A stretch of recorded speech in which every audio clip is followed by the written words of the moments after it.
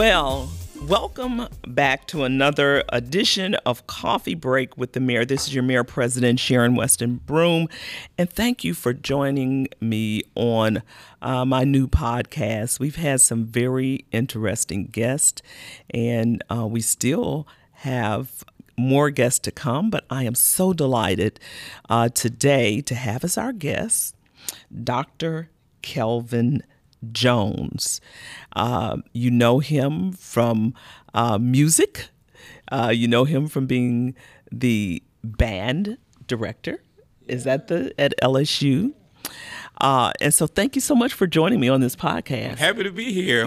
Sorry, maybe the bar has been lowered a little bit. No, it has now not. You have me in here. I don't know if you know this, but the mayor loves music. Oh, no way. The mayor loves music. I have several playlist on my nice. Spotify, and I also grew up playing classical piano. Really? Yeah. I didn't know that. No, you didn't. A little known fact. We gotta put that out there. No, you know? don't put it out there because concert, I haven't practiced in a long time. It's like riding a bike, right? Yeah. Well, no, not with music. You know, I was one of those individuals that your parents said you need to take piano lessons, and my heart wasn't really in it. And I think I suffered from more fear and anxiety from piano recitals than anything else in my life. My wife had the teacher that had the ruler, and if you play the wrong I note, was she just hit it. like, so it was not. So when I became a senior in high school, I told my parents I'm done with taking piano, and I had started off when I was like 6 or 7 years old. Mm-hmm. So I still know how to read music. Yeah, you gotta pick that back up. Yeah, but I'm going to ask you a question that everyone asks in the city of Baton Rouge. Yeah. We had a joke about this the other day in a meeting with young professionals. What high school did you go to? I went to high school from 9th grade and half of my 10th grade year at Bel Air High School here in East Baton Rouge Parish. And then from there? Then from there, we moved to Hawaii, Oahu. My parents, my dad was in the military, the Marines. And so went to Hawaii, graduated high school from there. Random fact is when I was there at that time, I was there at the same time as this artist named Peter Hernandez. He goes by the stage name Bruno Mars.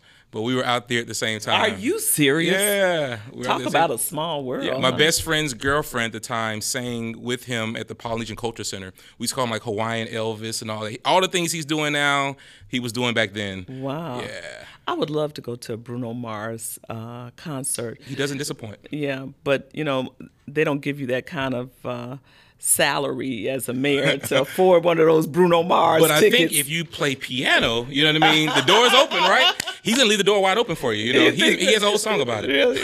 Yeah, right. So let's talk about your music journey, though. Sure. What led you on your music journey? So it's unique. So my grandfather was a music teacher in Mississippi. He's actually the first African-American director to receive what they call all ones in North Mississippi. There's a whole story behind that, but he was the first to kind of break that barrier there. But he played trombone. He played with Ray Charles, Aretha Franklin, James Brown, Ike and Tina Turner. He subbed for Earth, Wind & Fire's band. And he was a band director, but he was always telling me to not pursue being a band director because of the time and commitment it takes to really have success. So I kind of grew up in his band room from the age of 5, growing up, and then 10th grade year, it's that crossroads of what are you going to do with your life? And my uncle told me, like, find something you can wake up every day excited to do. And I remember I went home and prayed about it. Then I was like, I love people and I love music. I'm going to be a band director, you know? So contrary to what Papa wanted me to do. And so from there, received a scholarship to Jackson State. Was in everything involved there, the Sonic Boom of the South, orchestra, jazz band, all the things was a part of the scholarship. And then LSU, did my graduate work there, taught at West Feliciana High School, built up the program out there, got hired on at LSU, worked the way up to be director of Tiger Band. So it all started just when I was younger, just kind of being immersed within that vibe. So what's on your playlist? Who everything. I'm naturally a funk baby, so I can listen to George Clinton Oh, I and love P-Funk George all Clinton. day. But see, I'm a baby boomer, and when I talk about people like that, people are like, huh? Oh no, that's bad. Old school Rick James, Street Dreams. I can kind of geek out with funk. Is kind of my baby. Now I've been listening to a lot of just gospel, new word gospel, Maverick City All Stars yeah. and Chandler Moore and all of that. I listen to a little bit of everything. It's a very random playlist, but my go-to, and I need to pick her up is funk. Yeah, so my playlist is so funny because they're very similar. I have I call my gospel playlist. I put it under different categories, and so like I have one that says 2023 Good News Mix. Ah, I like then that. I have one that says peace, and that's a little bit more calm. Then I have what I call my message music, which is Marvin Gaye, I like that. Nina Simone, Yeah. and I listen to that. And then I just put some Christian jazz on my playlist You teaching me recently. something. I didn't know this thing called Christian jazz. Yeah. But I love, Kirk Franklin is coming to New Orleans Yeah. in November. The reunion tour, I think they call it. Yeah. So unfortunately, I have another commitment, but I would love to see him. You should just move the concerts. It works for you. Yeah. Invite him to come to Baton Rouge. Absolutely. So what about music today? There are a lot of different conversations around music. In fact, we had someone who recently did a panel discussion, a musician, a rap artist, in our Safe, Hopeful, Healthy initiative, which is our public safety initiative, which is engaging the community. And so the rap artist evidently was talking about, I guess, the pros and cons of rap lyrics and the impact that they have on society today. Yeah. No, you asked my opinion on that? On the record here. No, I agree. Like, I think with anything, it's like of dosage. Yeah. It's like if you eat candy all day, every day, right? That has a different kind of effect. And I think I have my personal opinions about rap music right now, which probably the same opinions my parents had when I was younger, and before then. But I do feel like it's when that's the only thing people are consuming, and it's all kind of one message of murder, kill, drugs, and it kind of glorifies this. If you want to have success in this track, you have to do these things to sell a record or to be considered popular and all that. Then there are issues with that, especially when you come from societies or dynamics that don't have that preventive measure. Like, I was listening to like NWA growing up and all, but my mom and dad would be like, hey, we're not doing all that. There's a limit to that. Yeah. So when you don't have Balance. that filter, exactly, I can see that being too kiltered. Because there were, even back in my day, there was Fight the Power. There was, Say No to Drugs. There were those initiatives that I don't see as much now. Because I guess they don't find it cool or doesn't sell records or whatever it is. I don't know. But I definitely can't see too much of that being an issue. Well, I really think, Dr. Jones, that brings us to another topic, which is the power of music. Music has a lot of power to it.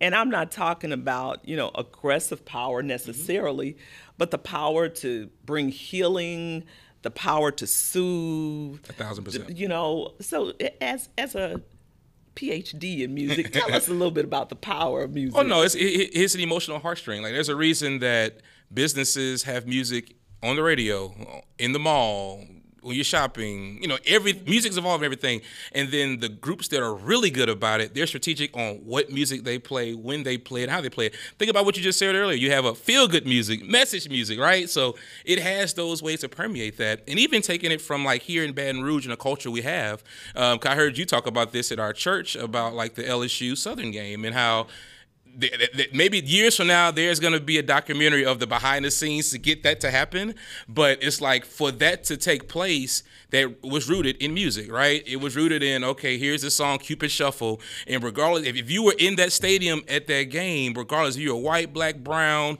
Muslim, Christian, atheist, like everybody was together. There weren't color lines, I'm from North Baton Rouge, South. It was, we're here together and everybody's there having a good time. So music has a way to kind of bring unity. Yes. That can get to the point of community. You're so right. And in fact, when we have music events, we see the fabric of Baton Rouge together. But I will tell you, I look forward to a documentary being done on that LSU Southern game and that halftime show. Oh, yeah. It was so powerful. If you could have felt like, I know you did, but I mean, when I saw that happen, Love 225, it took me over the top. I mean, I was like, yes, I was screaming. It was just something, that just superseded the athletics of that day. It was all about and even the that cultural halftime. divides that happened. Oh, I don't want to see LSU do something with Southern. Or we're Southern. It's a jukebox. There's all these just outside entities, but it's like we do music, and these are 18-year-old or 24-year-olds that may work together. Like we're way more similar than we're different. So totally. Yeah.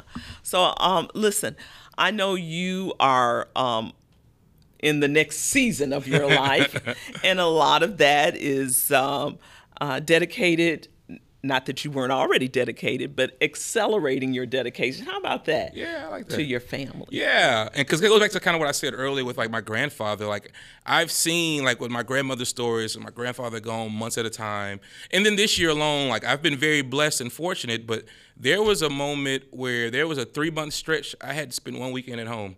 Whether it's in LA for the Grammys or working with other bands across the country or being out the country, it was like I have to like find this work-life balance or like what are my priorities, right? And I went to church and they had a men's ministry thing and it just resonated. Like if I died tomorrow, like I'm gonna have a full inbox and my job's probably gonna be advertised for somebody else before my funeral. So it just can't be like, okay, I'm grinding and working hard. And I love what I do. The kids are great, but it was just that. What is that purpose? And I think I'm a spiritual guy, and I just feel like my spirit was kind of leading me in a certain direction to where now there are opportunities where I can impact thousands of students doing different things. So I'm just walking kind of in my godly assignment. But no, it was kind of this thing of I got to rededicate some things in my life. I think we all, and as you know, we go to the same church, so we share the same beliefs in terms of the spiritual significance of our lives and how that drives our purpose. And I couldn't have said it better because I often say, I'm very thankful to be the mayor of Baton Rouge. I feel it's a privilege. I feel it's fulfilling my purpose and my calling. But you have to have balance because at the end of the day, just like you said, my inbox will be full. The list of people calling will still be there. Mm-hmm. The issues and the challenges will be there. But if I'm out, if I'm gone, if eternity calls, then people will say, oh, Mayor Broom was such a wonderful person. We really loved her being our mayor. She was great. And they'll do that for a little while. But then even maybe the next day or the day after, who are we going to get to replace her? Who are we going to get to replace her? And so I think about that, and it helps me keep things in perspective. Exactly. And that life is so much more than positions and titles that we hold. Exactly. And so I get it. I know you get it. And so what words of wisdom do you have for our listeners on this podcast? You've already given us a lot of words. These are closing words of wisdom. I gotta say, I hope I ain't dropping the bar. But like I said, I'm naturally a spiritual guy, so just finding your purpose, and that could be fluid. That could be one day you're looking at doing one thing and it may change the next. But I go back to what my uncle told me, like finding something you feel passionate about, because there's something within this community, especially in Baton Rouge, that you can add value to. And it's not necessarily being transactional when you do things. What are ways you can be transformative and transformational? How can you aid things and give back in the community? You're not trying to get money back or anything like that, but you're just sowing good seeds that hopefully reap benefits on the back end there. Because I feel like this huge thing of karma has this way of being reciprocal. The more you kind of give out, the more you're going to get back, and you'll be blessed before you even know it. I agree. I often say what you make happen for others, God will make happen for you. Well, thank you. This has been so refreshing. That was cool. Piano extraordinaire here. The only thing we didn't have was some music in the background, and we may lay down. There you go. We had your piano recital, No, not yet. I'm not ready. I'm not ready. One thing about me, I don't deceive myself. I try to. Well, thank you so much for joining me with Coffee Break with the Mayor. And we wish you and pray Godspeed for everything that you do. Listen, join us next time for Coffee Break with the Mayor. I look forward to all of you joining me every month as we grab our cups and have a coffee break with the Mayor.